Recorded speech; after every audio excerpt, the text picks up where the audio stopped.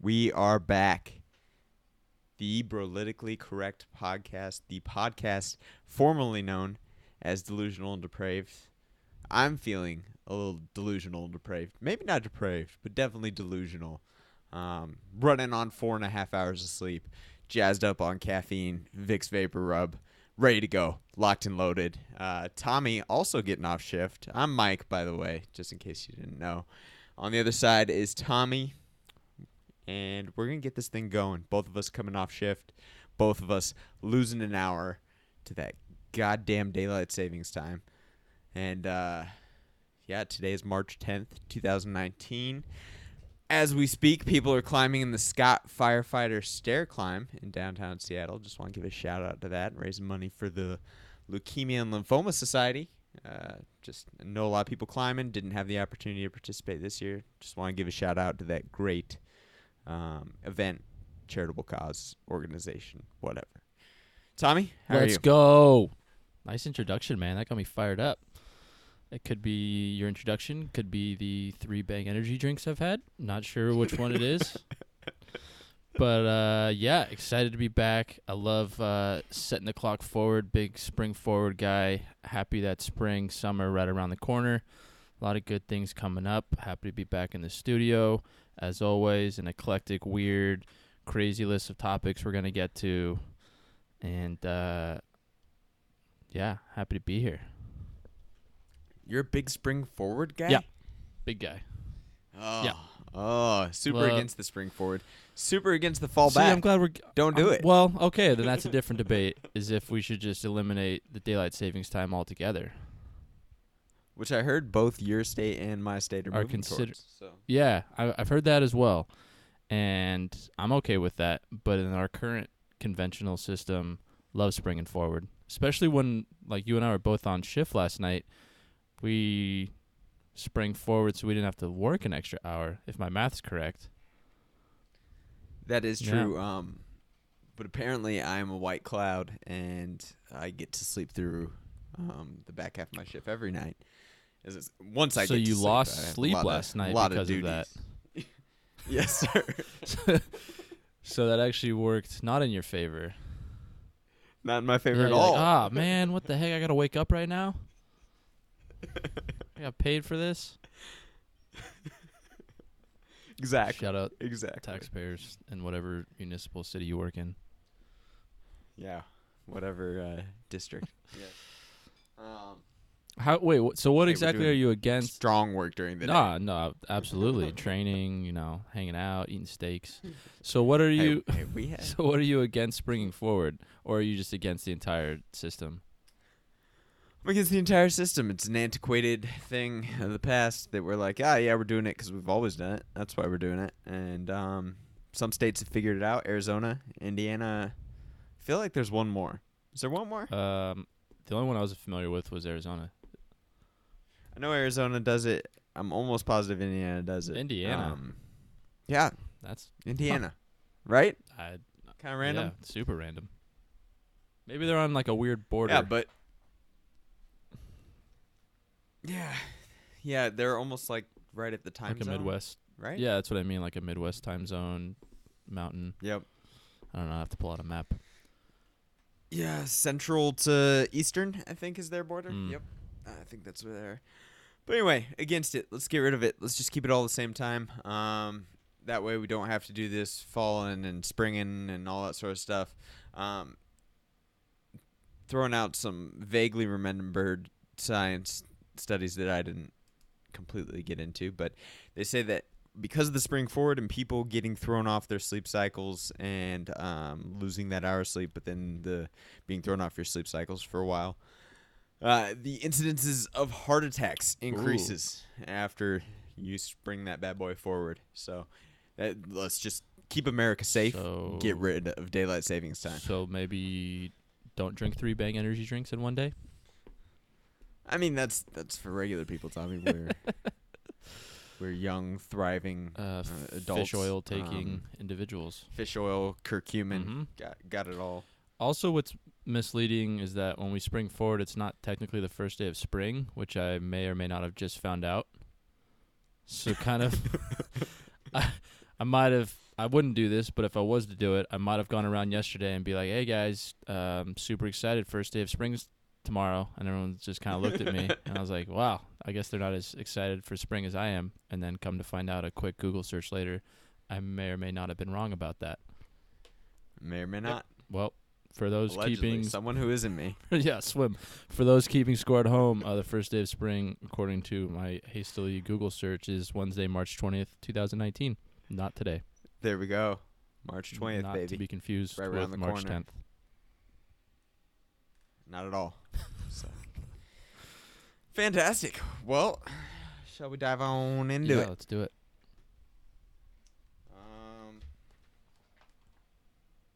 What the heck? Let's just get messy right from Let's the dive get-go. into their mud.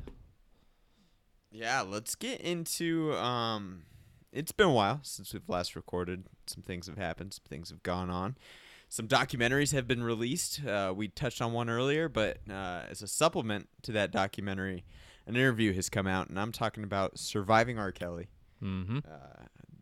Robert Kelly himself sat down with a Miss Gayle King to do an interview with CBS, I believe it was. Sounds about right. CBS, It's a major yeah, news network. whatever. Major news network. 3 letters. Can't go wrong. Sat down for an interview. And have you seen this? I have. It was something. Man, it felt like he was reenacting those Trapped in the Closet music videos. I thought it was a music video or an intro to a music video. Same. It was just so theatrical, so over the top. He's asking her, is this camera on me? Right. Looking into the camera, playing to the camera, all sorts of gesticular head movements and hand movements and changes in tone of voice and pitch and getting up out of his seat and then having them fix his makeup. If you have not checked out this interview, you don't need to watch the whole thing. That's just pointless because there's like 47 minutes or something. There's a 12-minute cut clip from CBS, I think it is, with Gayle King, Robert Kelly. And, man, he just goes crazy. And it just goes over the top, full bore, just acting everything out, allegedly. Despicable. If what I think is happening, which I have some pretty good evidence, Fairly some certain. tapes that may involve the individual or may not. A jury apparently couldn't be convinced that it was him in the tape. Don't get me started on that. But, yeah, a man who may or may not like to urinate on underage girls, allegedly, may or may not have started a cult or, cult? I think cult. I think that's an cult of personality. applicable term to describe. Definitely, the- where he isolates girls, brings them to his house, kind of cuts them off from the rest of society and families, allegedly, and then basically controls every Right. aspect of their lives. Every and decision he makes. Yeah. Every decision, like down to the minutia of telling them like when to eat. Mm-hmm. Insane. We're living in strange times, man. Certainly. And maybe times have always been this strange, but we just haven't had the outlets to be able to bring everything out in the open. It's crazy. I want to give a tip of the cap to Mrs. Gayle King for keeping her composure throughout that rant that Mr. Kelly went on, because I didn't know where he was going with that, and I didn't know if he was looked like a wounded animal, and I didn't know if he was going to start getting like physical. I don't know if they had talked beforehand, like she knew that was going to happen, or if that was just impromptu. But good on her for like not freaking out and staying cool throughout that, because that was a very unique, weird, interesting, strange behavior by Robert Kelly. Extremely professional. I mean, she barely even flinched. Right. When Robert Kelly's not a small former individual. like professional basketball player. Or Popped up out of the seat very, very quickly. Raised his voice. It might have been at a pitch tone, a higher pitch than before, so maybe that indicated it was not as threatening. But still, I mean, startling at the very Yeah. least. And she just kept her cool, tried to rein him back in, Mhm. tried to calm him down. Super What do you professional, think- great interview. Yeah. What do you think R. Kelly wanted to gain from that interview? Allegedly, I think he's so narcissistic. I mean, obviously narcissistic. You start a cult of personality, take people, control every aspect of their life. I think he's so full of himself that he believed that he could convince the American people. If they could just listen to him and his side of the story, they would believe him because he has that much charisma, that much persuasive power. Because if these allegations are true, he utilizes that persuasive power, Yeah.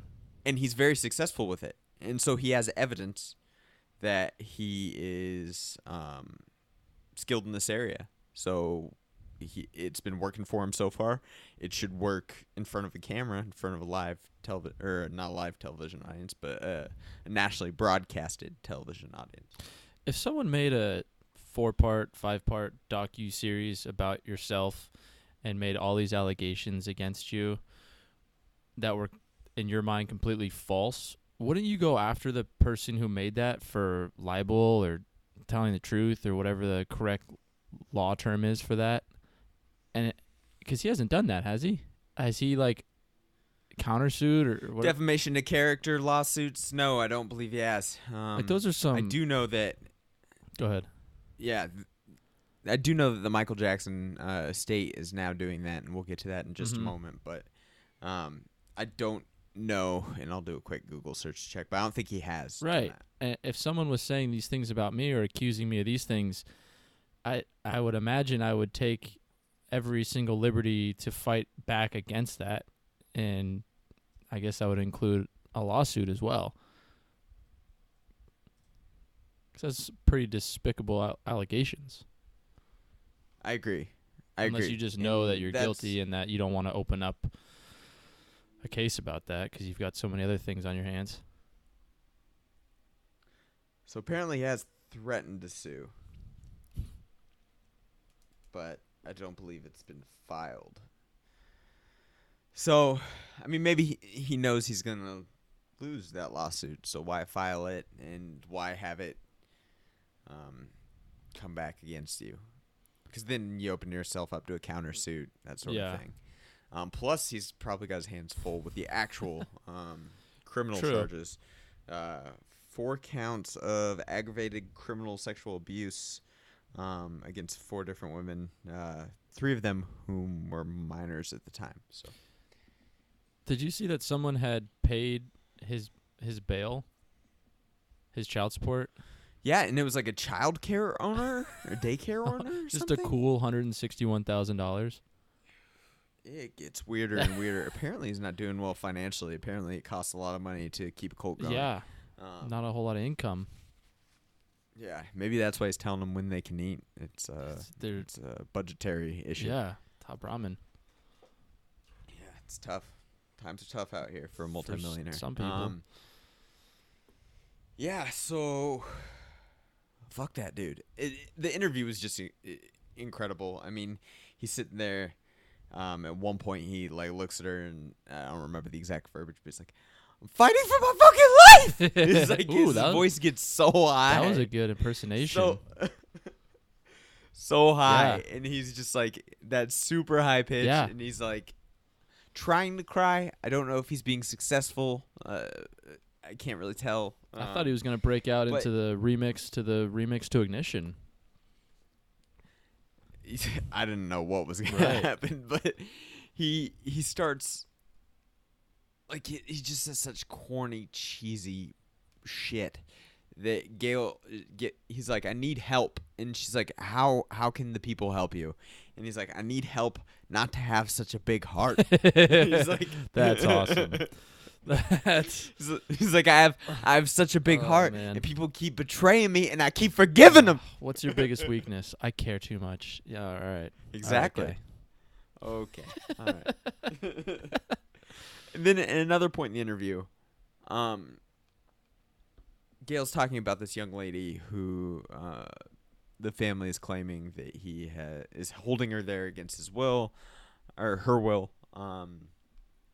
And he responds to that by saying, well, her father brought her to me.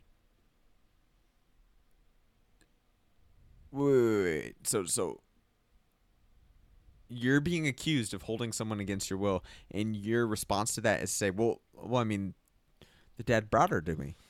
Like, what else am I supposed to do? Yeah, I mean, I don't think that checks out. Yeah, just such a weird individual. Don't know what's going on up in that headspace. Don't really want to find out. Delusion. But I do hope that justice is done and the proper, at least he is unable to keep doing this to other women if that is actually what's going on here. So, I agree. any other thoughts on Robert Kelly? No, I think we're good on that. Will he release a prison album? I think he'll try because he'll be fighting for his life. I don't think he'll do very well in prison. I don't think so either. He might literally be fighting for I- his life if and when he goes to prison. Literally fighting for his life, fighting for his holes, fighting for all sorts of things. Yeah. Yikes. From what I've heard, prison is not kind to those who abuse underage children. No. Basically, What goes around may or may that's what I've heard. What goes around will probably come around in prison. They may have different morals, but apparently that's one thing that remains. Yeah, pretty there's an consistent. ethos. So from one disgraced, I disgraced don't think anyone's gonna fight you on R&B star to a disgraced pop star, leaving Neverland, 2-part series released on HBO. Lengthy these things are. that. Did not watch them. 4 hours, I think. Yeah, 2 hours apiece. Just disturbing stuff. More disturbing stuff of a music icon using their fame, their status, their celebrity to gain access to alleged victims and perpetrate alleged crimes. Allegedly. Allegedly, but I don't know if that term still needs to be used. Yeah, there's a lot of evidence, and it's just all pretty darn disturbing. If there was no actual sexual abuse going on, at the very least, there was a very strange There was some weird relationship. shit going on for sure. Some weird stuff. So some of the details, just a history basically of Michael Jackson's kind of allegations. First allegations were made in August of 1993, abuse of a young boy, and two of the people who are like the main focus of this Leaving Neverland documentary actually testified on his behalf during this time, which is interesting, and that's something I want to get into a little bit later. Is kind of this, the mentality of people who are abused in relation to their abuser, and how we expect people to react in a way that a completely sound of mind, sound of, not completely traumatized, damaged individual would react. So like, if somebody abused me, I'm going to tell on them. I'm going to stop it from happening the first opportunity I get, when in a lot of cases that is not what happens, and that is a result of the trauma that those people have endured. But we'll get to that in just a second. But he had allegations in 93, allegations in 2003, and then all sorts of whisperings on the side, a couple civil settlements, and now this documentary, which has been released recently. And the main two, the main focus of this documentary is around Wade Robson and James Safechuck. and they were 7 and 10 years old at the time that all this was occurring, or at least when it started, and they carried on from there. And man, there's some disturbing stuff in there. I forget which one, but at one time the man, he's now a grown man, but is describing all the places within Neverland where him and Michael Jackson allegedly participated in sexual activity, and it's just disturbing, extremely disturbing. There was a mock wedding ceremony with one of the boys where they went and picked out rings at a ring store and did a whole ceremony in like his bedroom. Yeah, super weird. Very strange. Lots of sleepovers. A system of bells to alert, Michael when, an adult was approaching. I don't want to get too deep into this, bring it too down, but yeah, just terrible, terrible stuff and happening very frequently. And I don't care if these allegations are true or not. I am going to question the decision-making of these parents.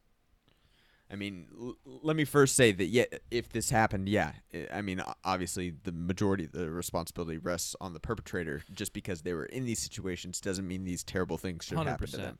You should be able to put kids in these situations, and a morally sound adult wouldn't, even if they were in the most vulnerable circumstance, would never perpetrate these horrendous acts. That being said, it's strange. You can't just... I mean, at some point, don't you think it's a little weird that your son is hanging out with one of, if not the most famous people walking the earth for days at a time? Just them two. Alone. Yeah, just walking around, holding hands. I mean, obviously they didn't know everything that was going on, but that's got to alert. Like, isn't that sort of weird? Isn't that kind of abnormal? Shouldn't you be asking some questions?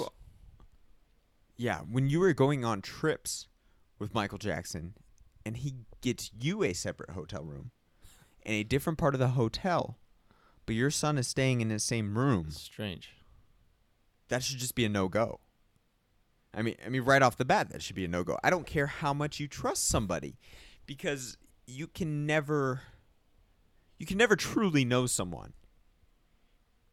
Isn't it? And what would be what are we benefiting? What are we gaining here from having a child spend the night, a grown man, with an adult?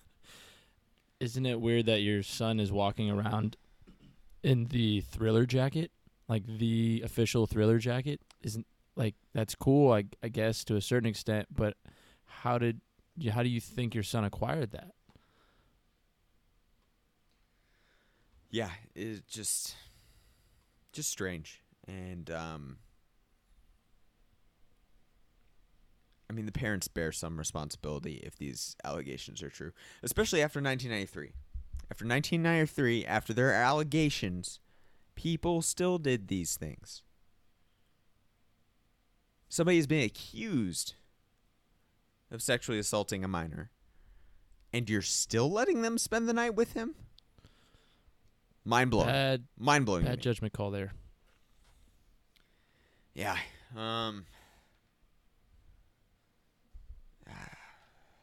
Don't know what to say. Justice won't... there's no path to... I mean, he's dead already.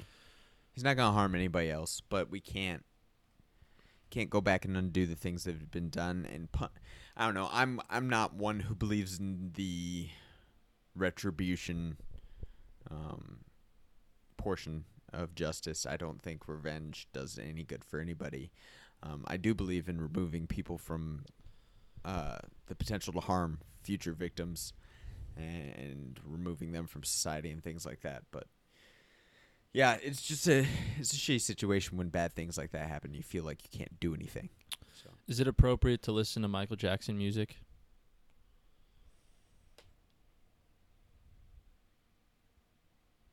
I mean, I'm not going to. Appropriate. I mean, there's so many things, right? A lot. So many things where we can draw those lines and those distinctions. It's up to you, yeah, individually. I mean, are you harming anyone by listening to Michael Jackson music right now? No, because I mean, you're not putting more money in Michael Jackson's pocket. He's dead. You're not causing physical harm to children by listening to that music. While he's alive, you could make that argument. We've made that argument for other organizations. I'll stay off that. Talked about R. Kelly as well, about listening to his music. Yeah. I'm not going to. I don't think you should. I don't know why you'd want to. I don't know. How could you listen to their music after this, after knowing this information, and not think about this information? Right. Even the R. Kelly songs, my mind is telling me no, but my body's telling me yes. It's way different for me now. That leaves way different for me now. A different impression now. The fact that I think he produced or something Aaliyah's album when she was a minor 16. and called it "Age Ain't Nothing But a Number" or something like that. That's a red flag.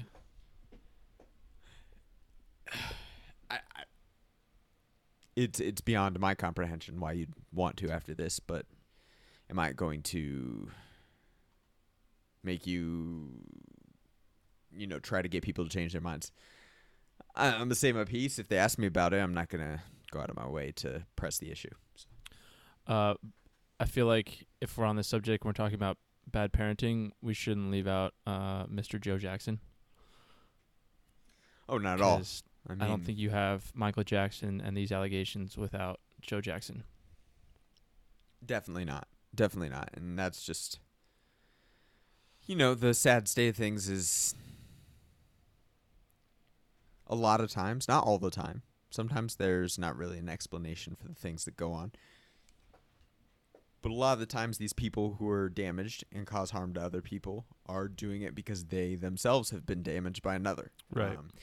The statistics show that a large percentage, and I don't know the exact numbers, but a large percentage of survivors of sexual assault go on to perpetrate abuse themselves. Those are just the facts we live with. There's no... I mean, it's very rare that you go through these traumatic events and come out unchanged. I mean, nobody's unchanged, but it's very rare that there aren't some negative consequences. There are cases where it can make somebody stronger, they can survive it, and they can kind of grow from it and overcome it and, use it to propel themselves to greatness or, bring light to the abuse and prevent it from happening to other people. But for every one of those stories, there's just as many, if not more, of people who that's the wrong verbiage, and I don't want to put the wrong light on this, but who are overcome by drugs, alcohol, violence, sexual abuse, or just depression, anxiety, suicide, and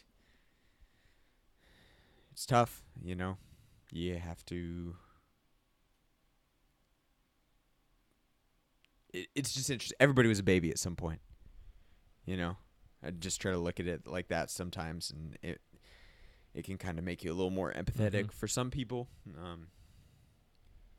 It's sad. I wish nothing like this ever happened to anybody, but I guess we're dealing with those consequences. So, yeah, well said.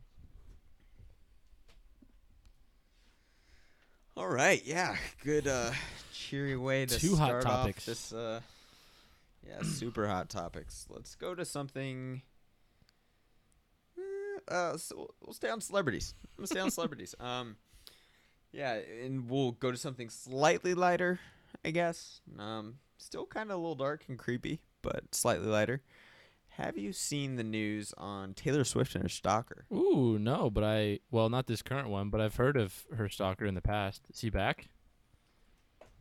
He is back. He's isn't he a serial stalker? He has is this the same one that stalked Rihanna as well? I don't know if he stalked Rihanna, but this guy, I'm going to leave his name out because that's what we do here. He broke into Taylor Swift's townhouse in Tribeca and got sentenced to 6 months in prison. You'd think got out. You'd think that'd be a harsher sentence. Yeah, you'd think Breaking so. and entering with bad intentions. I don't know. Seems like that's a pretty light sentencing. Well, Or I don't define know what bad his intentions, because the first time he did breaking and entering, the first time he broke into her house, he took a shower in her shower and slept in her bed. That's weird. That's pretty weird. I don't think I'd like that. It's definitely weird, but you could get a good lawyer who's saying, "Oh, he's just a fan. He just got like caught up in the moment There's some and, people like and awestruck." You show some videos of the Beatles fans like screaming and fainting, and you bring out some psychologists to talk about mass hysteria. you should represent this guy in court. There's some pretty close friends of mine that I wouldn't want coming over, sleeping in my bed and showering in my shower, and like those are close friends, let alone a Agreed. stranger. Agreed. I'm just saying you could as a lawyer you could make an argument. Yeah, in today's Now- litigious society, I suppose so. Now, when he goes back to back, Back then to back. you start to drop the hammer. Once, I mean, yeah. he gets out of prison. He's like, I'm going What do you back. think he was doing in prison Doing the it whole again. time? He was just plotting his revenge. He's gonna take 2 showers. He actually this time. said, I don't regret it. Questioned whether he would break in again. The obsessed fan added, probably with more violence, "Oh, but not towards her. towards what? I don't want to hurt her. I just want to speak to her, to talk to her. Well, this past time he used a concrete block to smash through a window. Oh, So I don't know what he means with more violence like to against the the building. doorbell? Maybe he just has something against buildings. maybe he doesn't like Tribeca." Maybe. A lot of people who don't. Yeah. But yeah, very strange scenario. Guess where he's What do you do? from? You just got to remove that person. I don't know. Where's he from? There's a state, and it's south of Georgia. Florida. Florida man. Florida man. Not to Of course. not to disrespect any of our Florida listeners, the great state of Florida, but not terribly Yeah. surprising. So we've knocked out our Florida Shoot. listeners, our Utah listeners, Indiana. our Ohio, and, Idaho. We got a couple left in. You know, we got a couple left in the union. we're just honing this thing down. All right, we're finding our demographic, and you know, we're starting super wide, and we're bringing it to a real Just- fine point Yeah, really narrowing in the scope there.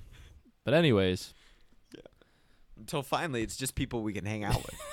just like a small group of 6 to 10 individuals. Yeah, not a cult. I don't even know No. what that means. Can't even spell it. Yeah, but just a strange situation. What do you do with this guy? That's a great question because you know he wants to do it again, but you can't. I don't know. I guess you can't lock him away for life. Yeah, you have to give him an opportunity. Yeah, weird. It's just strange. Like a restraining order is just a piece of paper, so that's not really going to do anything. Definitely. So if I'm Taylor Swift, I don't really love this situation that I'm in. Do we just put like a permanent GPS tracker on I- him? honestly, that's that- some weird That's precedent. kind of what I was thinking. It's like, well, a restraining order is a piece of paper, but what if you took it to the next level and like got him a shock collar, like anytime he got within like 200 yards of her apartment or house? But that doesn't Yeah. seem very. That seems kind of inhumane.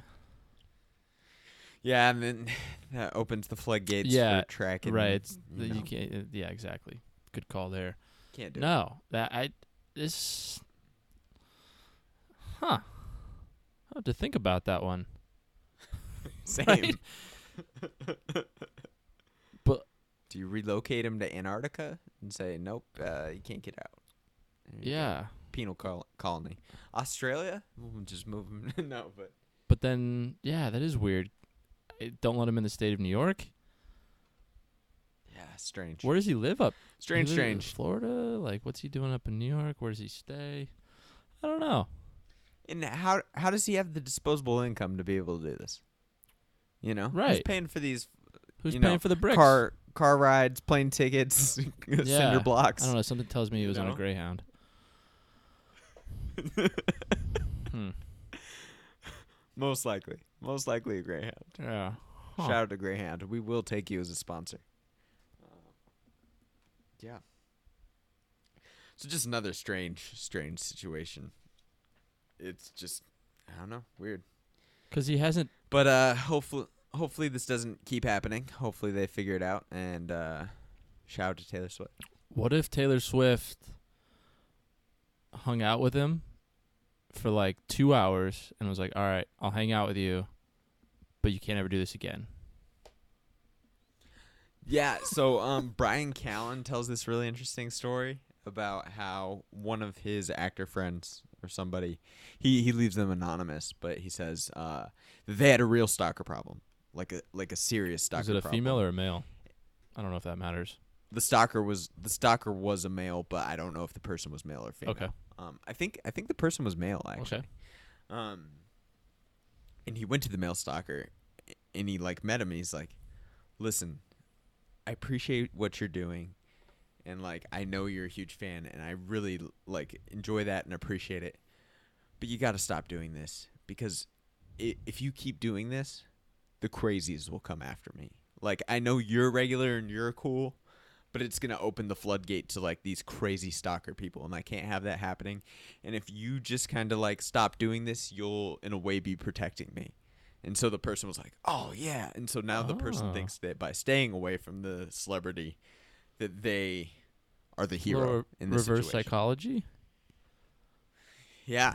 So I thought that was an interesting story. Don't know if it's true or not, but interesting strategy. Yeah. I don't know. Maybe she could adopt something similar. Yeah. Weird. If not, I don't know. I guess it's just one of the downfalls of being a celebrity. I guess that's what you have homeowners insurance for. Yeah, not good enough, I guess. Huh. All right. Well, let's just go one more weird thing. I had you Google something before this podcast. Let's get really weird. So, let me just preface this by saying I think it's completely obvious that this podcast is not Donald Trump's biggest fan. I haven't been invited to the White House for McDonald's yet. Yeah, I haven't either. McDonald's or Chick-fil-A. Nope. So, a little disappointed. But I don't agree with this situation at all. And so, would you mind describing to us what happened, Tommy? Yeah, so to the best of my knowledge, there's this group called, is it Hatebreed? Or what's the group called? Hatebreed is the video. The name of the name of their, I guess, performance piece. Okay. I guess you would call it. The group is Indirect, I think. Let me see. In Decline. Right. Is the group, and it's an artist collective. Okay, so I'm crushing this description so far. So In Decline, killing it.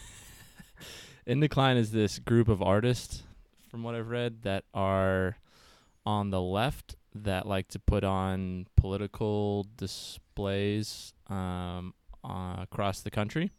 And so what they did was they dressed up in MAGA hats and wore attire that is similar to Donald Trump, and they got down on their hands and knees and put a dog collar and a leash on, and they pretty much crawled on all fours across Hollywood Boulevard in one of the most populated, famous areas of Los Angeles, and they were trying to get their political motives across. And the biggest problem probably that I have with this performance that they put on is that they took my beloved I Wanna Be Your Dog by Iggy Pop and remix it, and I just don't think that this song should have anything to do with this performance. It was a really weird situation overall. I don't agree with what they did. I don't know if you have political views, you can express them, but I don't know if this is the best way to do it. I agree, and I just don't understand people's motives when they do something like this. Looking at this performance and designing it, and if you can just even put yourself in the shoes of somebody who is a Trump supporter, you know the effect it's going to have. You're not changing anybody's mind with this. You're not making some sort of profound statement. You're not presenting an argument in a different way that somebody might have not thought about before that causes them to reconsider the issue. What you're doing is you are trying to, for lack of a better word, trigger Trump supporters as hard as you can. How's that productive? It's counterproductive, and we're seeing it on the right and left, and we're just growing farther apart. We are just making ourselves worse and worse enemies. We are just becoming more extreme. We are giving into our hatred. We are giving into our differences and not trying to find common ground. And we're almost viewing it as a cultural war. We are not trying to convince the other side and bring them to our side.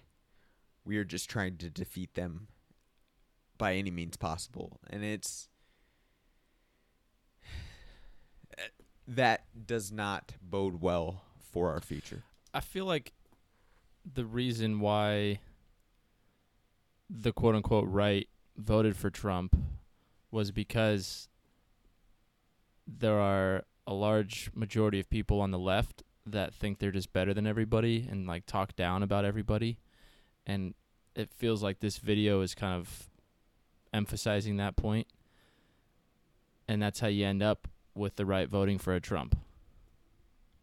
I mean, if you talk down to people the entire time and just think that they're dumb and talk down about their beliefs and who they are and the way they act and what they believe in, they're going to vote for somebody like Trump. 100%. And for a group that I think believes themselves to be the party of inclusivity and kind of socially just inclusivity. I'll stick with inclusivity. Right. The party of inclusivity. They are ostracizing a community, denigrating a community, and kind of spitting in the face of that community. And I get it. You find their ideas to be antithetical to yours. I get that. But what are you trying to do? Are you trying to make the world a better place? Are you trying to change the minds of the people who disagree with you?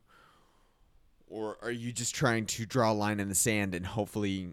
It's weird because, like, these tactics, the only way they're going to work is, like, by eradication of the other group. And right now, it's in a way that they're trying to eradicate them from relevance within society. But I feel like this is a viewpoint that could very easily turn violent if given enough power. 100%. Here's a hypothetical. If you're as neutral as you can be in politics and you're like, you don't have a background in politics and you're just now looking at like who you want to align yourself with political party wise, you look to your left and you look to the right, who would you decide to go to right now?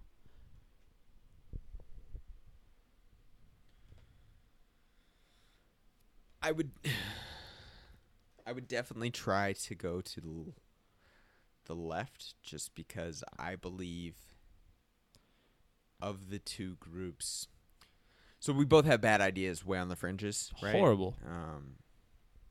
And we even have bad ideas closer towards the middle. But I feel like there is some good in the left's way of thinking. Like, so what you're taking with the left is the instinct to take care of everybody, include everybody, and give people equal rights, and give people access to health care and housing and all that sort of stuff. It kind of social programs to take care of the country. And it's getting warped and morphed to where, like, at any cost. Equality at any cost, leveling the playing field at any cost. I think at the root that theory is less destructive than the sort of capitalist Ayn Randian ideology. I feel like this idea that producers are all that matters, and like the will of the individual, and if you're able, basically might is right, kind of like if you're able to do something, you should be able to do it, and that sort of stuff. I think that is more toxic at the extremes, but like there's little difference between those two. It's marginal. So I don't know.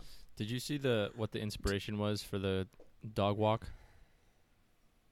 I did not. What it was drawing from a Cardi B tweet, I guess, from a couple weeks ago when she called out Fox Nation's Tomi Lahren, saying that she was going to dog walk her. So we're getting our political motives from celebrities and talking heads. Cardi B. Sweet. Shout out to Tomi Lahren, UNLV alumni. She's an interesting character. I don't know if she'd be your most proud alumni, but interesting. Oh, definitely not. It's Guy Fieri, hands down. Guy Fieri went to UNLV? Guy Fieri, Jimmy Kimmel. Ooh. Shout out to Jimmy Kimmel. Did they both graduate? I think. What did Guy study? Hotel management? Don't know. Yeah, don't know. I think Jimmy Kimmel's journalism, but yeah. So, yeah. Yeah, so not a whole lot of great alumni coming out of UNLV. So. Well, you got Randall Cunningham. Randall Cunningham, Larry Johnson. Ooh, cool. Yep, that's it. But yeah, just a weird scenario. I don't know how. I feel like people need to start calling out bad actors within their own party more. Yeah, just because you're aligned with one party doesn't mean you can't criticize your own party.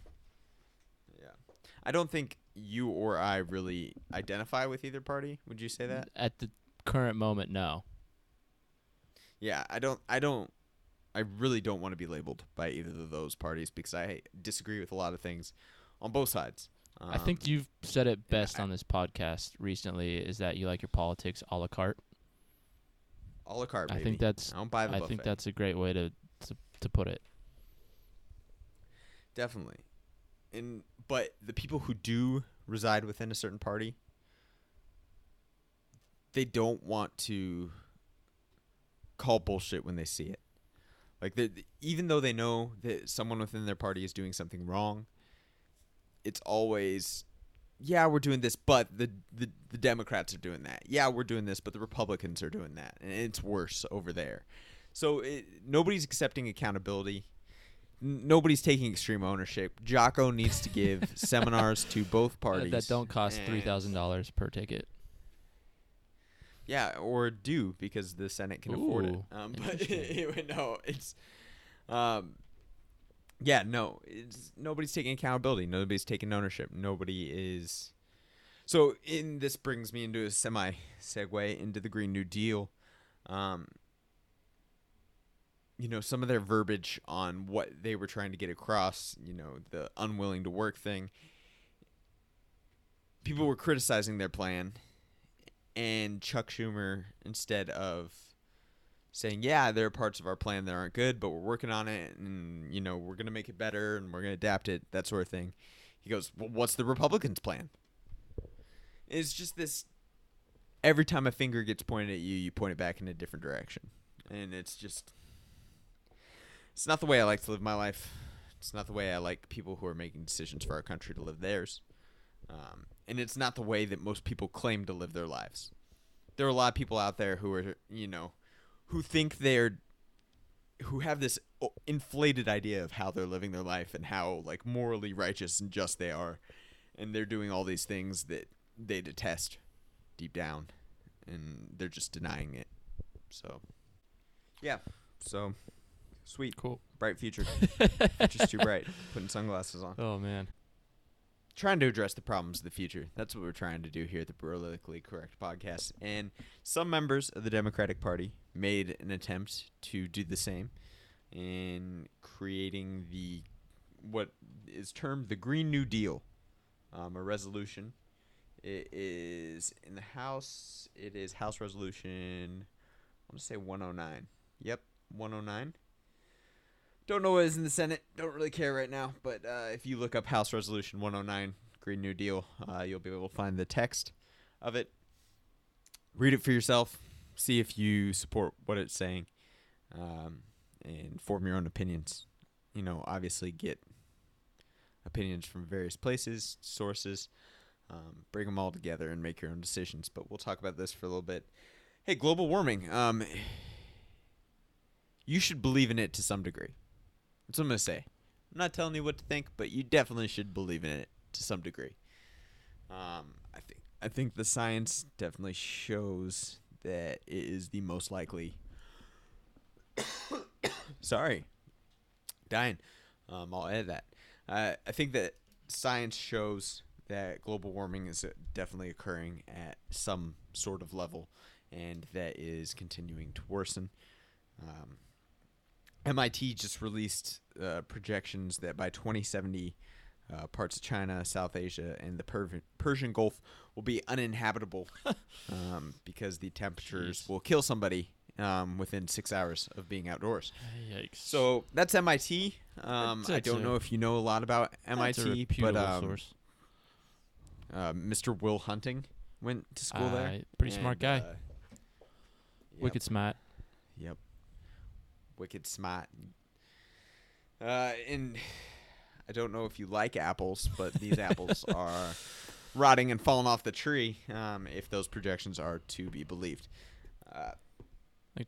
So the Green New Deal says some pretty interesting things. It says that the duty of the federal government is to achieve a net zero emissions. They seek to create millions of jobs through the Green New Deal, invest in our infrastructure. It's always been tough for me. Infrastructure. It's a tough one. There's a lot of inner workings in that word. It aims to secure clean air, water, better health, food, and a sustainable environment. Nowhere in the actual text of the Green New Deal does it actually state what has become the, I guess, biggest talking point in regards to this. Have you heard about, what have you heard in regards to the Green New Deal? When you see headlines, what are they talking about, Tom? Reading up on it right now, to be honest with you. Okay, gotcha. Perfect. So the big thing that I see, and the main thing that everybody's talking about, and it uses it in quotes when talking about the Green New Deal, is the phrase, unwilling to work. So even though it does not say that anywhere in the text, right, of the bill, apparently Representative Ocasio-Cortez, her office released basically an FAQ on the Green New Deal. Just a fact sheet that kind of answers some of those frequently asked questions to give to media outlets. And that in itself is sad. It's basically a TLDR. Too long, didn't read. A fact sheet that she gives out that's just a quick primer on the Green New Deal. And the text of this resolution, I have it pulled up right here. Okay. I'm going to use my arrows to start scrolling now. Okay. Scrolling down, scrolling down, scrolling down. Done. Well, not too long. So it's like a 5 to 10 minute read, probably. I would say, depending on the speed of your reading. It's a little dense. It's dense, so I'll bump that up to like 15. Because it's not great reading, and you may have to reread a couple parts. So let's just call it 15 minutes at most. So, maybe if you're not super invested in politics, you look at the fact sheet. She gave this fact sheet to members of the media, people whose job it is to report on these things. Why the fuck are you looking at a fact sheet when it would take 15 minutes to read the article verbatim, or the resolution verbatim? It just says a lot about our attention spans. For sure. But I have a question in regards to climate change and what people can do in their own lives and day-to-day activities to help reduce our carbon footprint. In my experiences with my own day-to-day, trying to, minor, recycle, driving less, just overall using less, I feel like that's somehow ridiculed, and for some reason it's not popular to be conscious of your behavior in terms of recycling and things like that. Why is that? When did it become, or why is it uncool to care about that?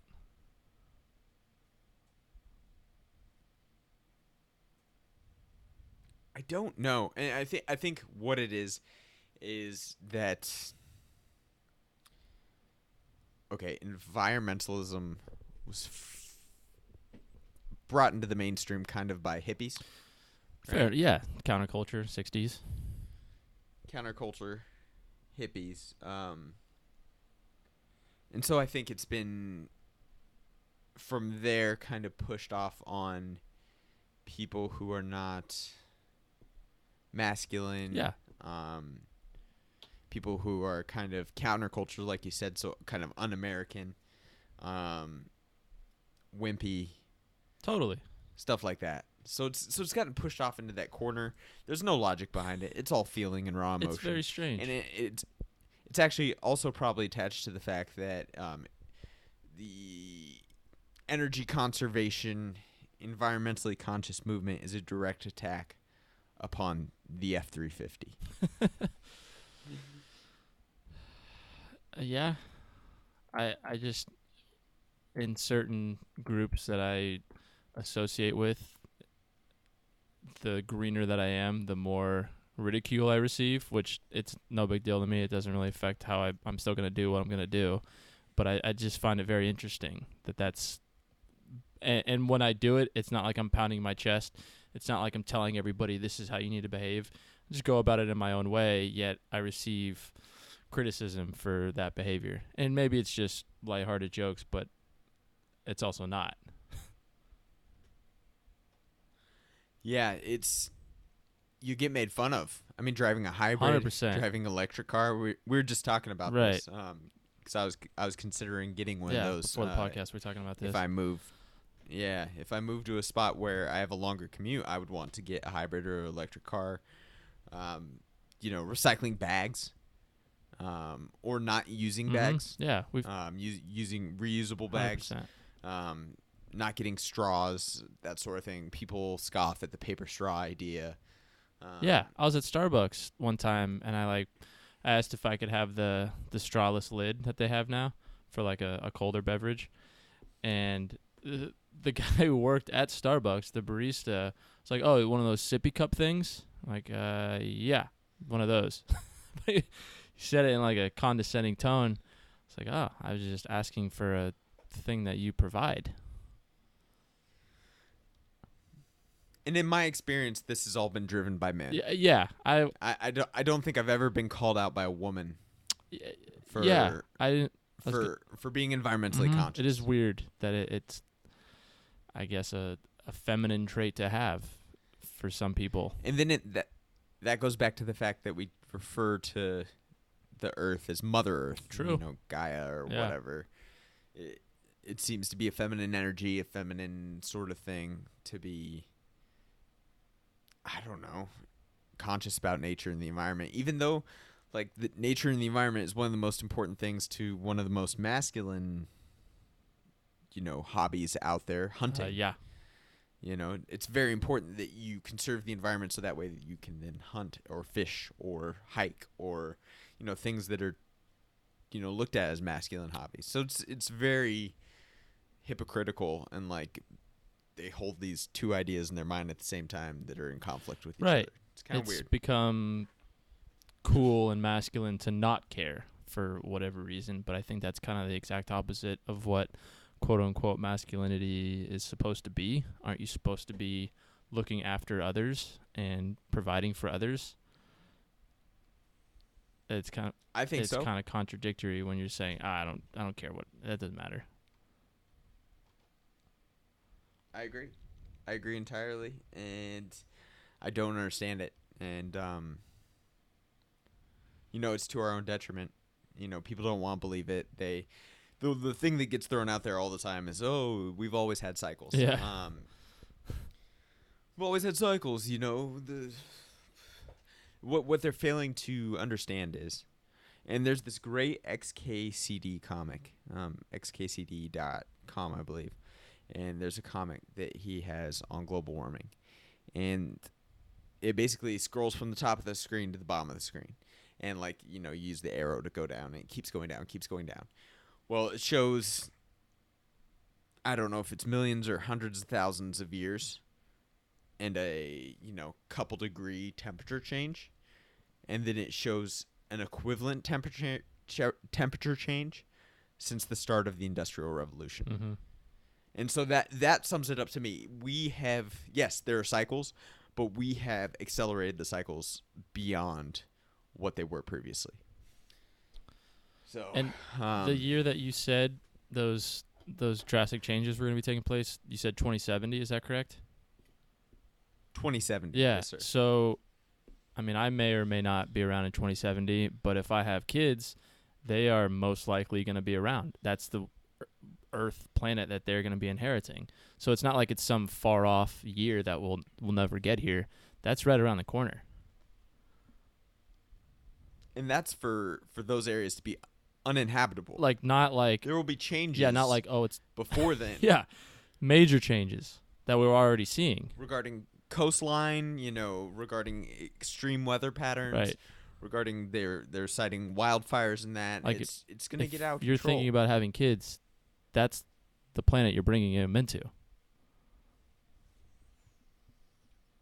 It's here. I don't understand it. It's just we like to ride the ship right into the rocks. Incredible. And it's not like it's know. dark and it's foggy. No, it's right in front of us. Yep, we see it coming and we're like, Eh, I get that we could turn the ship, but I just want to run it into the rocks and then we'll figure it out from there. yeah. It's very strange. It is. And I guess ignorance is bliss. like we always said, definitely. And it's not affecting us right now. I think that's the problem with a lot of people, is that unless something is affecting them right now, this moment, right here today, they are not going to do anything about it. That's why so many people smoke cigarettes. They're like, That's a weird one. well, I'll be fine right now. Yeah, I'm super increasing my risk of getting cancer, COPD, emphysema, congestive heart failure, spinal stenosis, Everything. peripheral vascular Everything. disease, all these things, but not right now. So, I'm just gonna keep doing Right. It amazes me how many people I see in healthcare that smoke a pack a day. Insane. I don't Insane. I don't even know what to say. I don't say anything Unbelie- because it's not like they don't know. Oh, they know. for Right. sure. I mean, obviously the addiction is incredibly difficult to kick, but I don't even know how you get in that situation in the first part. Strange. So, but the Green New Deal tries to address that because we need to start trying to address that. It's, we're already, the assignment was due a week ago, and we're coming up with the rough draft Right. today. So We're taking an Adderall and we're pulling an all-nighter. yeah. So, they included this, and the big mistake was Alexandria Ocasio-Cortez, because if you read the terminology of the resolution itself, there's no inflammatory things. And this is kind of it's kind of the In Decline hate breed art project to a lesser degree. You need to write these things in the most palatable way for someone who does not believe in global warming Yeah, to agree with. 100%. That's how you need to package it. If you're going to get your ideas across, if you were going to get other people to buy on that normally wouldn't buy on, you need to be selling this in a different package. You do not need to put unwilling to work. That is the number one thing that you can tell somebody who's right-leaning that, it might be over killing babies with abortions. It might be over if you said something disparaging about the Lord and Savior Jesus Christ. If you say that you were going to give people money for doing nothing, they will lose their fucking minds. True. So when you say, yes, we're going to provide economic security for those unwilling to work, you fucking killed anything that you're trying to get done. You shot it in the head. You know, the brains are all over your shoes. Congratulations. And I think part of that is, we've become so dug in, there's like a little, well, fuck those guys. No. That's half the country. We need them. No, not fuck them. No, let's get everybody on the same page. Let's make all of this a better place, because what's the alternative? The alternative is, like, we have to get rid of them then. Like, and I'm not trying to do that. I don't want to get rid of people. I don't want to cause any unnecessary harm. That's my whole ethics. Less harm. So the path to the least amount of harm is not fucking killing half of the United States or ostracizing half the United States or just completely being at odds with them. It's finding the best way to work together. And I don't see how people don't see that. I think they're blinded by their anger, by their emotion, and by the desire to be right and win. Yeah. Yeah, I agree. I think you said something too about making it palatable for like everybody. And I agree with that. I think the plans that we put in place kind of don't make it such a political rhetoric and make all these use fancy terms. Just give me like real life solutions that I can start on a daily basis and that everybody can do, not some far off stuff that no one understands. Definitely. And if you're speaking to somebody, you're trying to convince a group, you have to use their language. Right. So like, don't talk down to me. Just give me real life things that I can do to help. Exactly. And so if you're talking to somebody on the right, what's something that they value? They value capitalism. They value economic prosperity. And so how do you package this? Well, you say something along the lines of, even how do you package it getting rid of coal? You go, well, the profit margins on coal are super low. There's the future projections are bad. That there's a dying industry is no longer feasible to keep it afloat. It's a failing business. Well, we have a new business that the profit margins are better, and maybe they're not right now, and maybe you can't make this argument, but there's a new business that has higher future potential for earnings, for employment, for economic prosperity in this country. It's all about packaging. It's all about branding. It's all about marketing. And it's all about, if you're trying to convince somebody, you almost have to plant the idea in their own head and make it seem like they came to that conclusion on their own. There's no sure way to get somebody to have the hair on their back bristle in response to an idea than saying you have to do this. Nobody wants to have to do something. Definitely not. And especially when it's change. When it's change that they're not change used is hard. It's scary. I get it. It goes against our normal natural instinct to change. So, good idea. Bad delivery. And definitely not. We shouldn't be completely providing for people unwilling to work yet. We can get into a whole different topic on the automation of jobs and the rise of AI and how I think that universal basic income is a necessity in the future, and that eventually we will be paying people to do nothing, because the alternative is a hellish landscape where there is a group of the ultra uber rich who control the robots and the AI, and there's the rest of us fighting for our lives in order to feed ourselves and keep ourselves, housed and protected from the elements. So, but that's a whole nother topic that we don't really need to get into right now. So, So for me, it's one of the most wonderful times of the year. Not only is it not the beginning of spring, but it is the beginning of March Madness and the NCAA tournament, which is probably, I mean, if we're talking events, Super Bowl, World Cup, March Madness, college football, bowl season, this is probably my favorite. It's hard to argue that, especially the first Thursday through Sunday weekend that we get 30 games. It's hard to beat that. It is. And even the conference tournament part. I love conference tournaments. The rivalries. If you are a college basketball fan and you are not on our college basketball on Reddit and you have not been paying attention to the Big 12 GIF wars, you are missing out. You're missing out. Can you give a little summary of what that is? Because I'm not even familiar with that.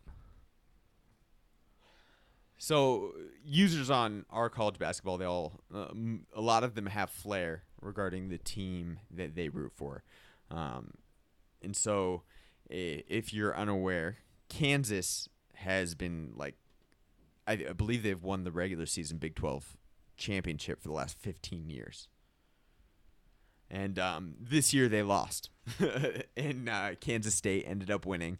But leading up to this, because the writing was kind of on the wall with Kansas, they were losing games, they were having people get injured. So they made all these gifts, man, and it was just a back and forth.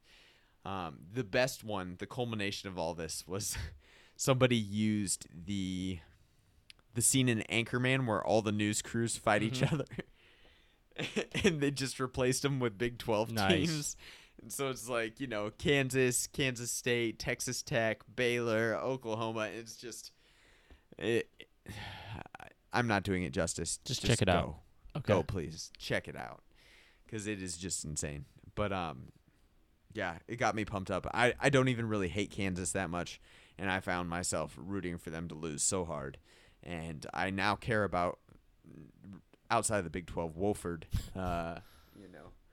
I never even really paid attention to their basketball program because of the gifts on Reddit. I'm now invested. You're a Terriers guy now? Big Terriers Die-hard guy. Terriers guy. Die-hard. Since day Since one. Day one. But yeah, it's just fantastic. I love it. Exciting time of year. Sometimes with the professional sports, it feels like a lot of the games don't mean a lot.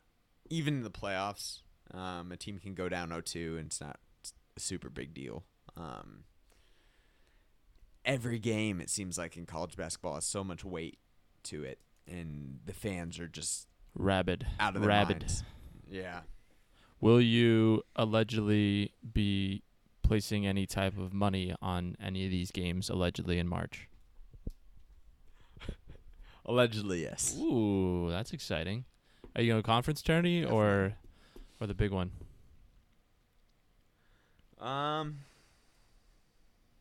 It depends. I have to look at, lines. Lines are important. True. For some of the conference tournaments, so I have to look at those, see if I like anything for the conference tourneys. I'm definitely going to put a few futures bets for the tournament itself. Didn't you finish in the top 99th percentile last year in one of the leagues? It was like 90, 96, 94. Yeah, I remember like that, you. but yes. Remember you casually dropping that stat. And I was like, "What the?" Yeah, it was the ESPN. That's right. Bracket I think I had challenge. one Yeah, team in the tournament Final challenge. Four last year, and I thought that was a win. Yeah. Yeah. So high 90s, whatever Something it was. to shoot for this year. Did all right. Did all right. Definitely. I'm feeling the Zags. Are you? You I'm think it's feeling their the year? Zags. I feel like this year's Like their to win year. it all, I or to do. get back to the Final Four and lose again? Oh, to win it Ooh. all. To win it all. I feel like there's a lot of weakness in the rest of college Is basketball. Zion going to be back for I the feel like tourney? the Zags only. Zion will be back, but they just lost Marcus Bolden to a knee injury against UNC. For the rest of the season? Not for the rest of the season, but it's coming down to it. It's a MCL sprain.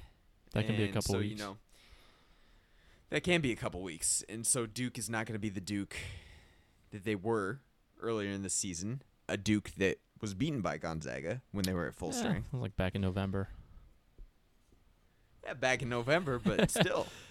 And then the only 2 losses Gonzaga has had was when they had injuries of their own, and those losses came to UNC and Tennessee. Not Those you are know, legit both losses. extremely Yeah, respectable top losses. 5. They're on a 20-game win streak. Against St. And Mary's and San Diego. But in that streak, nobody's come within 12 points. I mean, they're beating who they should beat soundly. So, yeah, Definitely. we'll see. Who do you have? Who do you like in for the I'm tournament? still Duke versus the field. If a healthy Zion. Still Duke? with a healthy Zion. Nah. But so what's healthy? He's coming back from the injury, but you and I both know. 80% or higher. So you've bought the ESPN Zion hype. I see. I mean, I've been on Zion since December. Gotcha. Yeah. Well, we'll see if Nike has anything to say. I'm just a Blue Bloods guy. I find it hard to pick against the top ranked programs in March. I mean, it's fun. I root for the smaller schools, but just history kind of goes against that. Definitely. Except for last year, Sister Jean. Man. I mean, they make runs, but if we're talking about who's going to win it all, definitely who's going to win it all. Who do you think is going to be this year's Virginia in terms of getting bounced early? If you recall, I mean, depending. I don't know. I'm just a Duke hater, so I want to say Duke, but I can't. Duke has lost to a 15 before. I think they lost to Lehigh a couple years ago, 15 versus a 2. Yep. Yeah, I'm such a Duke hater. I want to say them just with the injuries that they've been having, and maybe Zion comes back. He's not 100%, or comes back too early and gets hurt again, has to sit out, something like that. I could see Duke getting bounced early. I could see. I mean, Tennessee has looked terrible on and off. That's who I was going to say. Yeah, Tennessee has looked, sometimes they look pretty darn good, but other times they just look like dog crap. So I could see Tennessee. Let's see who else. Kentucky and Tennessee have looked as good at their peak, but at their lows, Tennessee has just looked lower.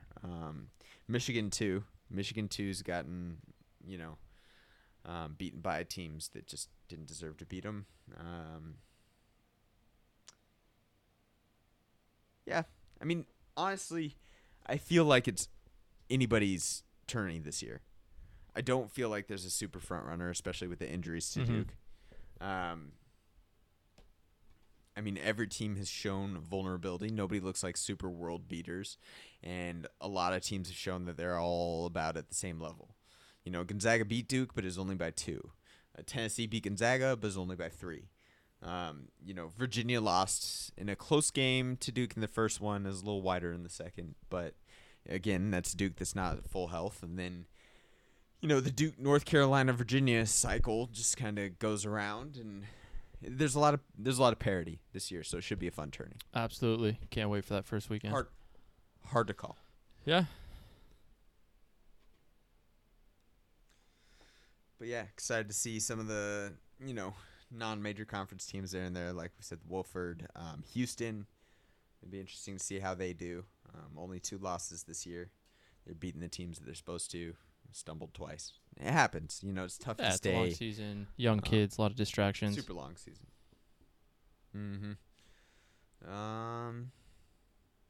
Nevada's a bit disappointment this year. They started off pretty hot, right? Yeah, and they still only have like 3 losses or something like that. And then, they have both the Martins and Jordan Caroline, but they just haven't looked quite as impressive as they did last year. But they are a team that is definitely capable of hitting a hot shooting streak and being dangerous to anybody. So, but you want to talk NFL offseason? Yeah, I wanted to discuss the recent trade. Antonio Brown being traded from the Pittsburgh Steelers to the Oakland Raiders, which I think is a very, very interesting fit, and that's about the best word I can come up with right now. Antonio Brown has had a lot of off-the-field issues. His on-the-field productivity has never been in question, but a lot of issues in the locker room, practice, in his personal life. And he's going to an organization that is not concrete settled right now. It is not a stable team. The quarterback situation with Derek Carr has not been great lately, and so Antonio Brown's going from playing with a Hall of Fame quarterback to right now not the greatest quarterback in the NFL. And I like Derek Carr, I like what he did earlier in his career, but I don't know how this is going to fit, and I don't know all the details, but from what I know, this is a curious situation in Oakland. It is a curious situation. Would you say you then tend to agree with the statements of Larry Fitzgerald in saying that Antonio Brown's productivity is going to drop quite a bit, moving from what he views as a Hall of Fame quarterback in Ben Roethlisberger to I don't think there's any question that his numbers are going to decrease significantly. Keep in mind also when he was in Pittsburgh, they had Le'Veon Bell, who is arguably one of the best backs in the league. They had Juju Smith-Schuster, great wide receiver. So he wasn't – I mean, he's still getting significant amount of coverage, but he's going to a Raiders offense that has been lackluster, so he'll be drawing even more attention. I'm not huge on Antonio Brown right now, to be honest with you. Yeah. I mean, a lot of people aren't. A lot of people kind of view him as locker room cancer. Yeah, I just does his athleticism outweigh the headaches that he's going to cause you in every other aspect of having him on your team? To be determined, I guess, in Oakland. But I guess Gruden thought it was worth it. I mean, they didn't have to give up a whole lot for the amount of talent that they're getting. I mean, they have to pay him a lot, but I think they traded like a third and a fifth, which, considering this is the best receiver statistic-wise in the NFL the last couple of years. We'll see how it plays out. But I kind of think... What's up? Is John Gruden being influenced by the move to Vegas? Is he just fully embracing the gambler lifestyle? I think he's probably getting pressure from his bosses that they need to bring a flashy team with him to Las Vegas, and they need to win immediately, so you kind of have to reach, which I think this is a reach. I don't think Antonio Brown is somebody you build your team around because of his overall attitude and the way he carries himself. But maybe Gruden thinks that he can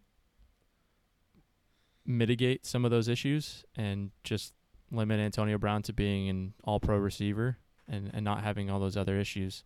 I mean, when Antonio Brown first stormed into the league, we never really heard about all this stuff. But the last couple of years, it's been nothing but infighting with the Steelers. I kind of think that the Raiders, maybe they're going to do something else in the draft and get a quarterback. I know they have a lot of draft picks. Maybe they can package it to get an outstanding or to get a high-value draft pick quarterback-wise. I just don't see Derek Carr and Antonio Brown being a good fit. But, again, I'm not in those offices. I don't know exactly what their grand plan is. Yeah, it'll be interesting to see how it all plays out. But I think it's, like we were saying, they're not giving up much for him, and I think it's a risk worth taking for sure. Yeah, we'll see. I'm sure the Steelers. The Steelers are more than happy to part ways at this point. Definitely, especially when the relationship is soured. Yeah, absolutely. But any other big offseason moves that caught your eye? Surprised that Kareem Hunt got picked up? Nope, not in the slightest. Me neither. Weird. Wonder why that is. Not even a little bit. Maybe he'll be playing or maybe he'll be fighting in the UFC one day. Ooh. We'll see. Good transition into the UFC Fight Night talk. All right, and we turn now to UFC 235. John Jones versus Anthony Smith was the headliner. Overall, an interesting card. A little weird, but some entertaining fights on there. And I think I'll start with Diego Sanchez versus Mickey Gall. Just a shout out to Diego Sanchez. Been fighting way too long. um, just a legend, a guy who goes in there. I'm almost positive I've never seen a boring Diego Sanchez fight. Guy goes in there and just gives it his all every time. High action, high pace fights. Was able to use his ground game, which he had shied away from for a point in his career. He was just kind of standing and banging with people for a while.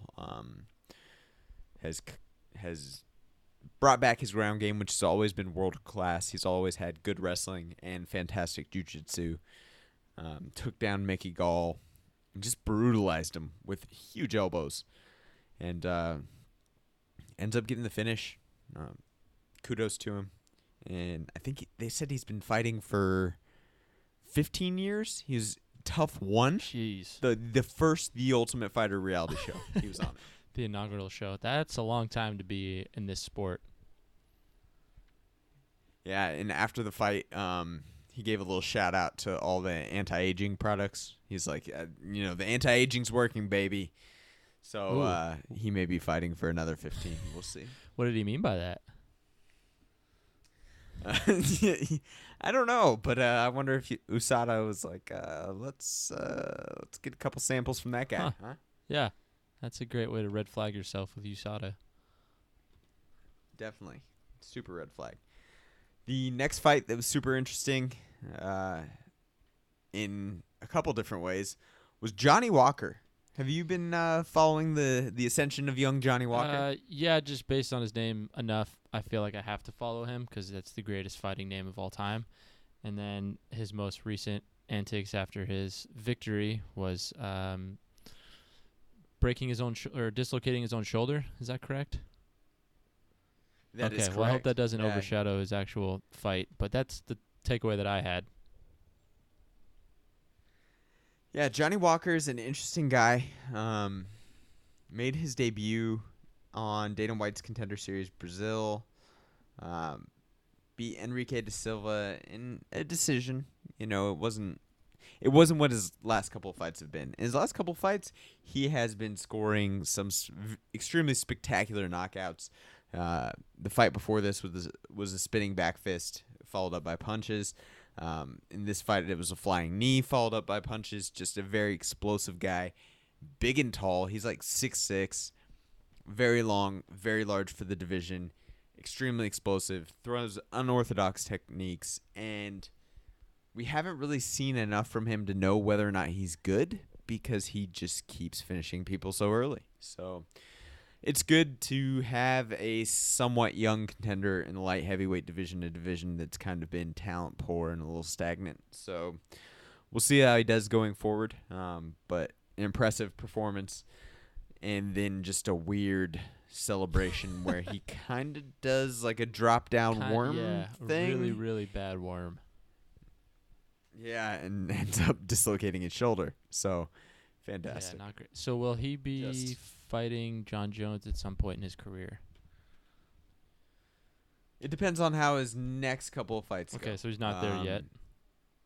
He's not there yet. Definitely not there yet, but working his way up. Working his way up. I'd say he's probably like 2 fights from a title shot. That's fair enough.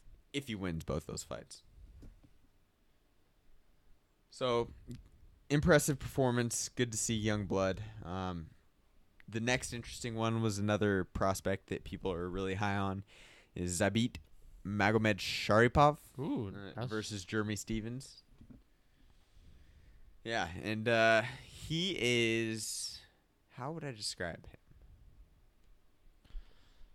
I don't know. He's like Khabib if Khabib took traditional like taekwondo martial arts, and like instead of focusing so much on the wrestling, did a lot of spinny stuff and then had some wrestling on the side.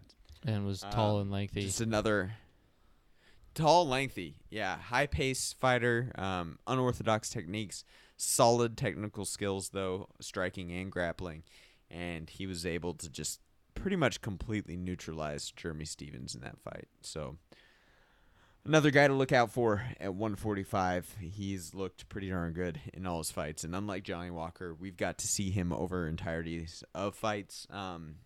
Gets hit a little too much for my liking at the upper levels. We'll see. We'll see how he does in the future, but another exciting prospect. So, and then probably your favorite fight of the night, I know Pedro what you're talking about. Munoz against your boy Cody Garbrandt. Your thoughts on that fight?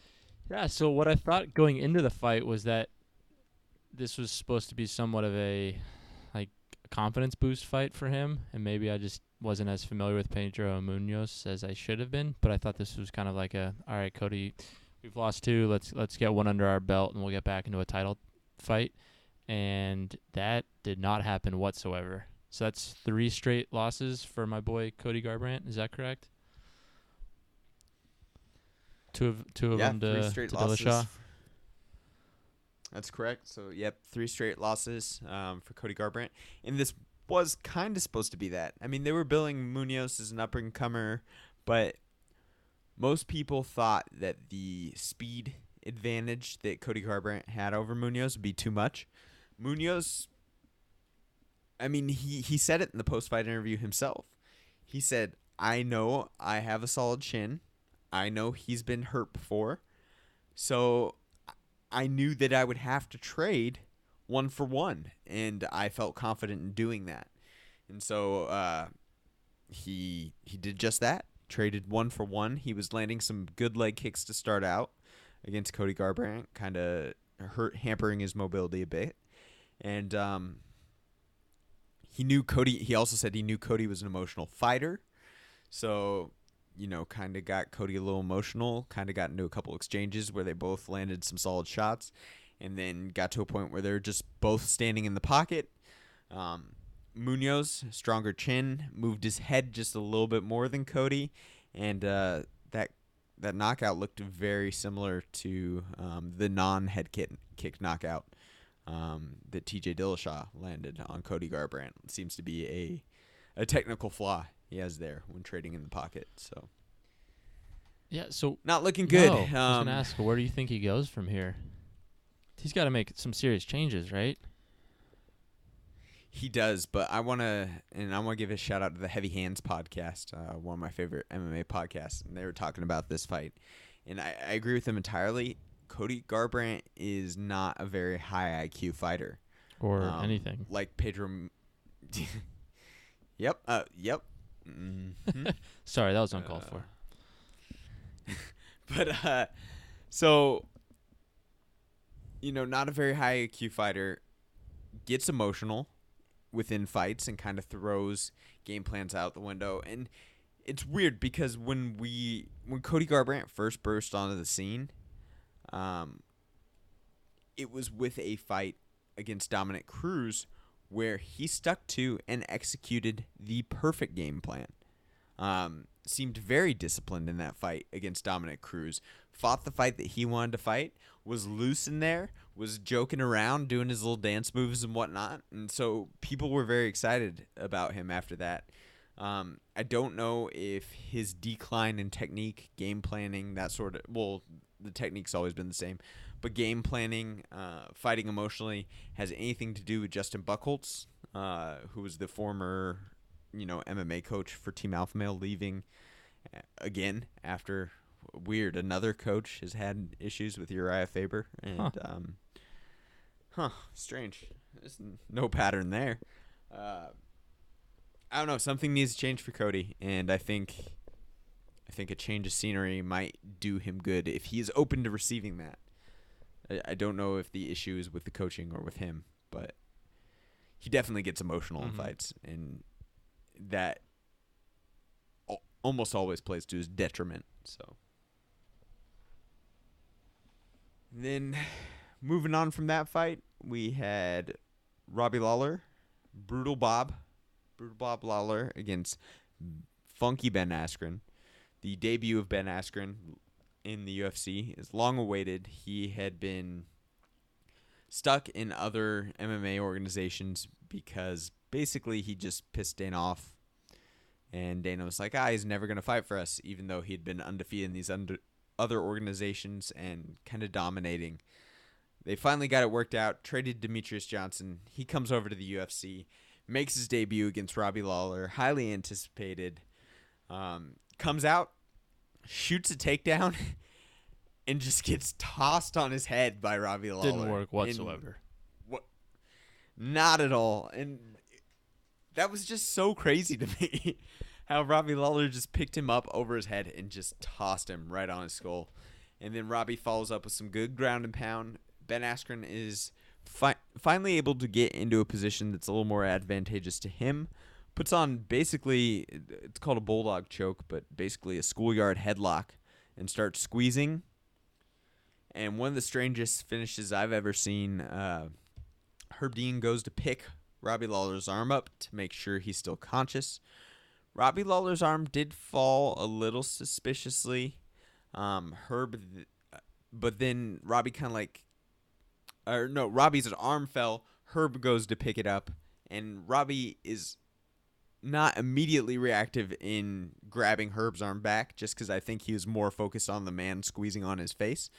And Herb ends up calling the fight, even though Robbie is completely conscious, did not tap to the choke, and was actively in the fight. So very strange. You have any thoughts on that?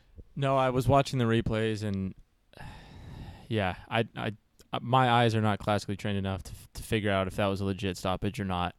So I shouldn't be the one criticizing it, but I feel like I'm always trying to side with the refs in these circumstances, the judges in these circumstances, because of just how difficult it is and how quick of a decision you have to make. So Herb Dean's in a tough situation there. Yeah, the only criticism I would have for Herb is he did the right thing in picking his arm up to try and see if he was reactive, but he wasn't paying close enough attention to the reaction that he was getting back from Robbie. There was maybe a beat in between where Robbie didn't react and he immediately stopped the fight. I think the problem is when Herb has done that the majority of the time, he picks up somebody's arm. It's more of just confirmation of what he already knows. Mm-hmm. And so I feel like he was just kind of going through the motions of picking up that arm when that's what he does. That's his first instinct when going to stop a fight, when he thinks somebody's unconscious. And was just in that process and carried it out without stopping to wait for the feedback. So, yeah, and tip of the cap to Robbie Lawler for handling that controversial stoppage with nothing but class and grace, and we haven't always see that from UFC fighters. So I think that speaks to his character and how he carries himself to not throw a tantrum inside the octagon. He accepted the decision, whether he agreed with it or not, and it didn't take away from Ben Askren's performance or his own performance. So I thought that was a refreshing thing to see. While Robbie's response to that didn't take away from Ben Askren's performance, I feel like Ben Askren's response to that took away from Ben Askren's performance. Just the way he has a shtick and he's like trying to come off as a character, which I get that. But it just doesn't work for me personally. And I guess that means it works because True. I'll still watch to see if he loses. That's what he wants from you. It's the polarizing. Right. It doesn't matter if you love or hate somebody. It's just that you care. And he was saying, yeah, Herb asked him if he's all right, and Robbie didn't say anything. Well, you have your arm squeezing around his jaw. It's kind of hard to talk. So he can't necessarily. Yeah. It's just a strange situation and a fight that I thought was really interesting style-wise that I would have liked to see have a little more closure in that play out to its culmination. Here's a completely unprofessional but professional question. Is Ben Askren like the most or the least intimidating UFC fighter of all time?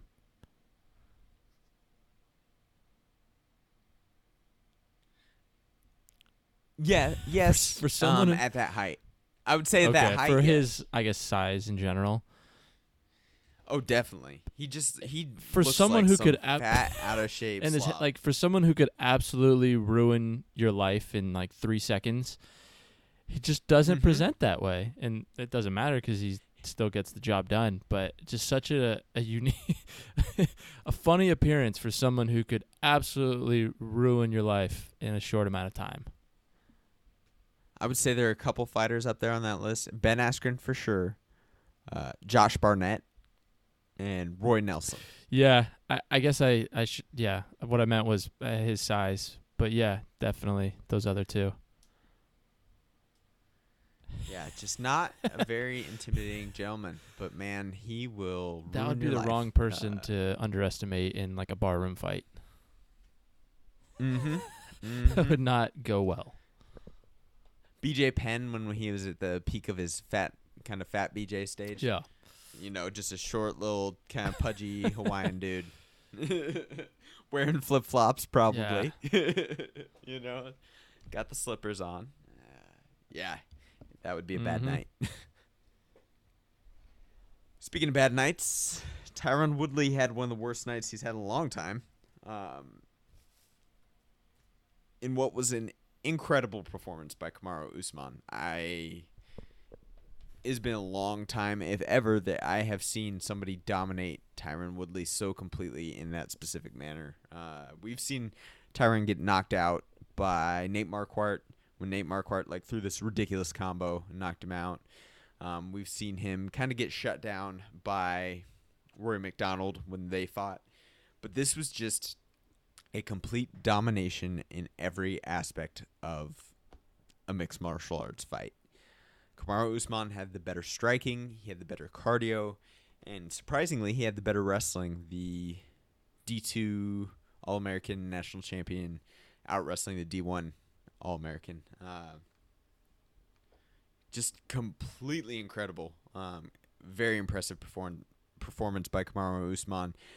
What seems to be an improvement over his previous performances. I'm very excited for him. I'm very excited for the matchups that can now be made in the welterweight division. He has not had an easy road up here. He is not somebody that the UFC took a shine to and kind of aided his transition. He has fought the best of the best to get where he's at. He has had a extremely hard road. 31 from Nigeria, and he is currently on a 14-fight winning streak. His last couple wins coming over Tyron Woodley, the champ, Rafael Dos Anjos, and Demian Maia. Not an easy list of opponents there. So, congrats to him. Super happy for him. Excited to see what the future holds. Hopefully, a beatdown over Colby Covington is next. I like that. And then the main event. Did you catch the main event, Tom? I saw the replay of it. I didn't watch it live. Yeah, John Jones versus Anthony Smith. Interesting fight. Anthony Smith coming up from middleweight where he had mixed success, to say the least. Come up to light heavyweight. Had a knockout over Mauricio Shogun Hua and Jimmy Manuwa. And gets thrust into a title fight here against John Jones. Kind of a fight that everybody was expecting to be a complete blowout. Oh, and he had to win over Volkan Ozdemir in the last fight. A kind of fight that everybody was expecting to be a complete blowout. And it kind of was, but not the domination that we kind of expected from John Jones. Would you say that's fair? Not a complete outright domination that I expected. I didn't think it was going to go to the judges' scorecard. It makes me wonder how much motivation plays a factor in John Jones' fights. I feel like he kind of plays down to his competition and underestimates them, and kind of needs a great challenge to draw the greatness out of him. Yeah, and he was saying in one of the pre-fight interviews that he was not going to do that. He was not going to underestimate his opponent, but saying it and doing it is two different things.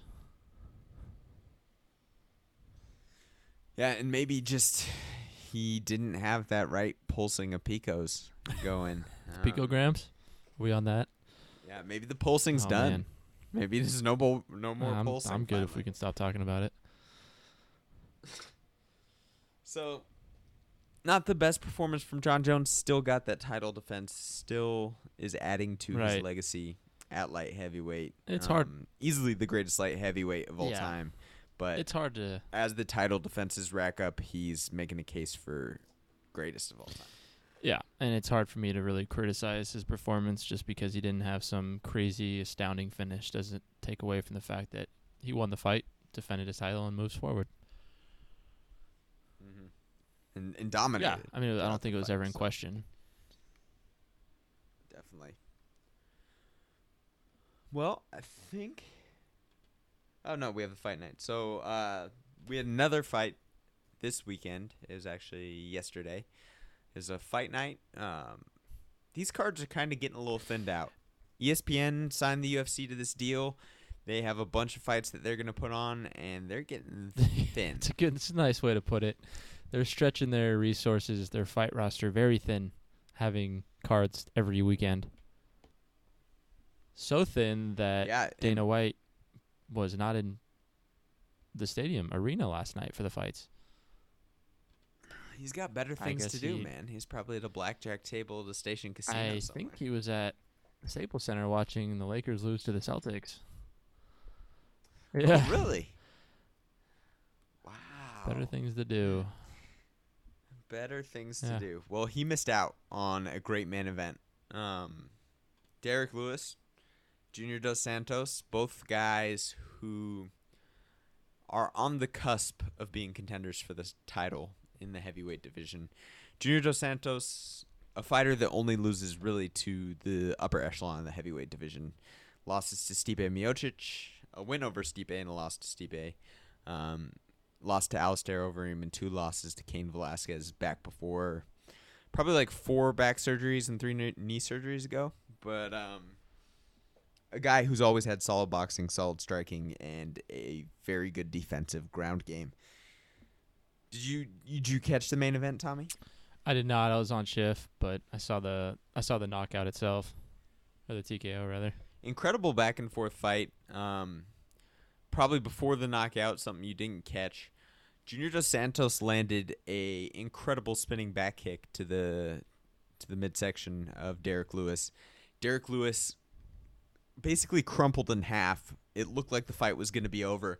And when Junior Dos Santos rushed in to kind of finish him off, Derek Lewis just pulled a bomb out of him and landed it right on Junior Dos Santos' chin. Very impressive that he survived that. Very impressive that Derek Lewis was able to muster the strength to throw that.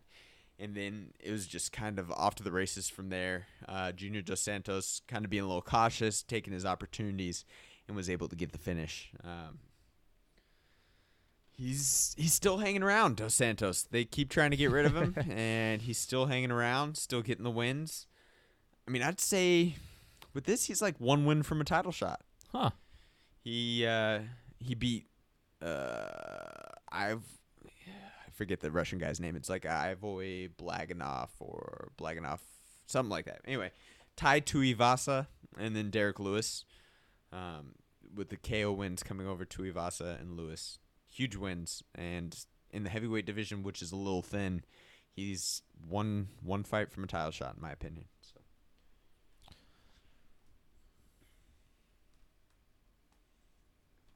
But I think that's it for UFC.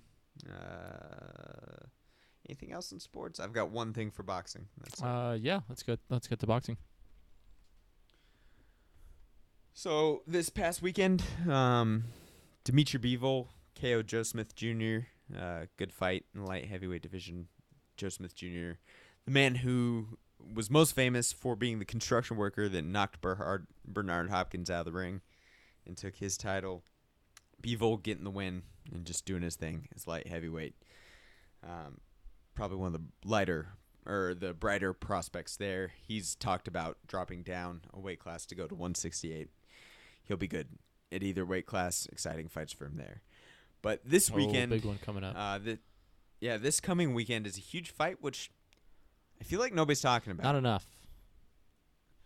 I'm plugged into the boxing world. I feel like you're a little more removed than I am. Have you heard much about this, either just on general television, which I don't have, or amongst any of your peer groups? Not on a major network, no. But amongst some of the people that I interact with on a daily, particularly one individual who trains at Wildcard, so he's pretty plugged into boxing. He Nice. he sent me the link for the I want to say it was Showtime, but it might not be Showtime, but the one of like the 30-minute docs that it's previewing the fight and showing both trainers getting ready for the fight, or both fighters rather getting ready for the fight. So no, it's not everywhere. It's definitely not on ESPN, at least where I've seen. And it's kind of surprising for such a big event that's happening on a pretty big weekend in sports. I feel like St. Patrick's Day weekend, there's usually a big size title fight rather, and just haven't really previewed it that much. I don't know why. Yeah, and for such a massive fight against two of the most highly skilled fighters in the sport, for what you could call a super fight where you have two different champions from two different weight classes coming together to fight, I feel like it's not getting a lot of press, a lot of traction. They had tried to do some things earlier with Errol Spence in the Dallas Cowboys. They had a couple of his fights at the practice fields and stuff like that. But I feel like that's tapered off, and people have kind of forgotten this fight is happening, which is a shame. Mikey Garcia has titles in 4 different weight classes, is making quite a big jump. I would say the weight class that suits him best is probably 135, and he is jumping from 135 up to 147 to fight the biggest welterweight, I think, in the weight class, Errol Spence, and one of the most talented. Very interesting fight. Errol Spence has looked extremely impressive in the fights that we've seen him in, but he hasn't had the highest level of opposition. I would say the best fighter he's fought is probably Kell Brook. So it'll be interesting to see how he handles, in my opinion, the best boxer he's ever faced. That being said, his size advantage will make up for some of the technical gaps between the two boxers. How much bigger do you think he'll be on fight night than Garcia? I mean, I've heard that fight night, he's like close to 160, 170.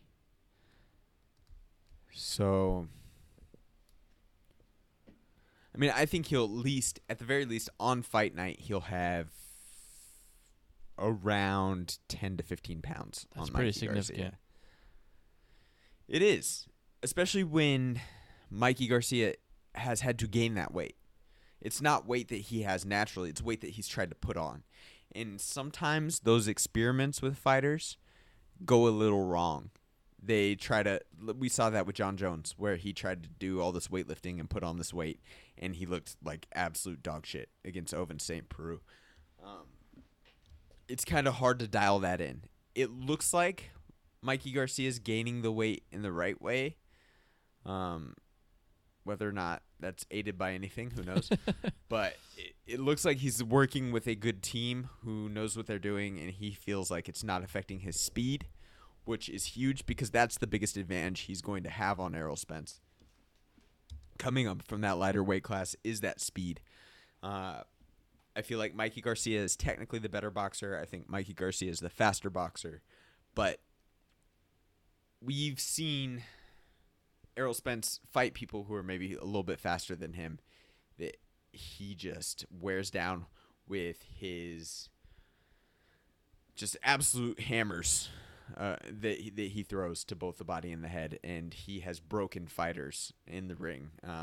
Even Kell Brook, who actually fought at 154 and came down to 147, he just crumpled him. So it'll be interesting to see if Mikey Garcia's technique allows him to avoid the power of Errol Spence. Incredible fight, and I'm glad it's happening. Awesome. Are there any fights on that undercard that we should be aware of?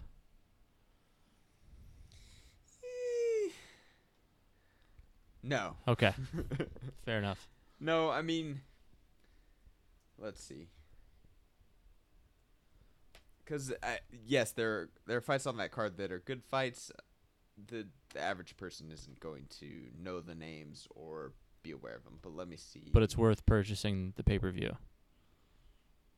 Yeah, the main fight I think is just Worth the price. Okay. worth it. It's very rare that you get to see two undefeated fighters who are being touted as one of the best pound for pound fighters go head to head, especially from different weight classes. So, yeah, I mean, Louis Neary. No, I mean Louis Neary's an all right fighter, but it's nobody I get excited for. Chris Arreola, that he was a name like 10 years ago. Prince Charles Martin, most famous for losing to Anthony Joshua.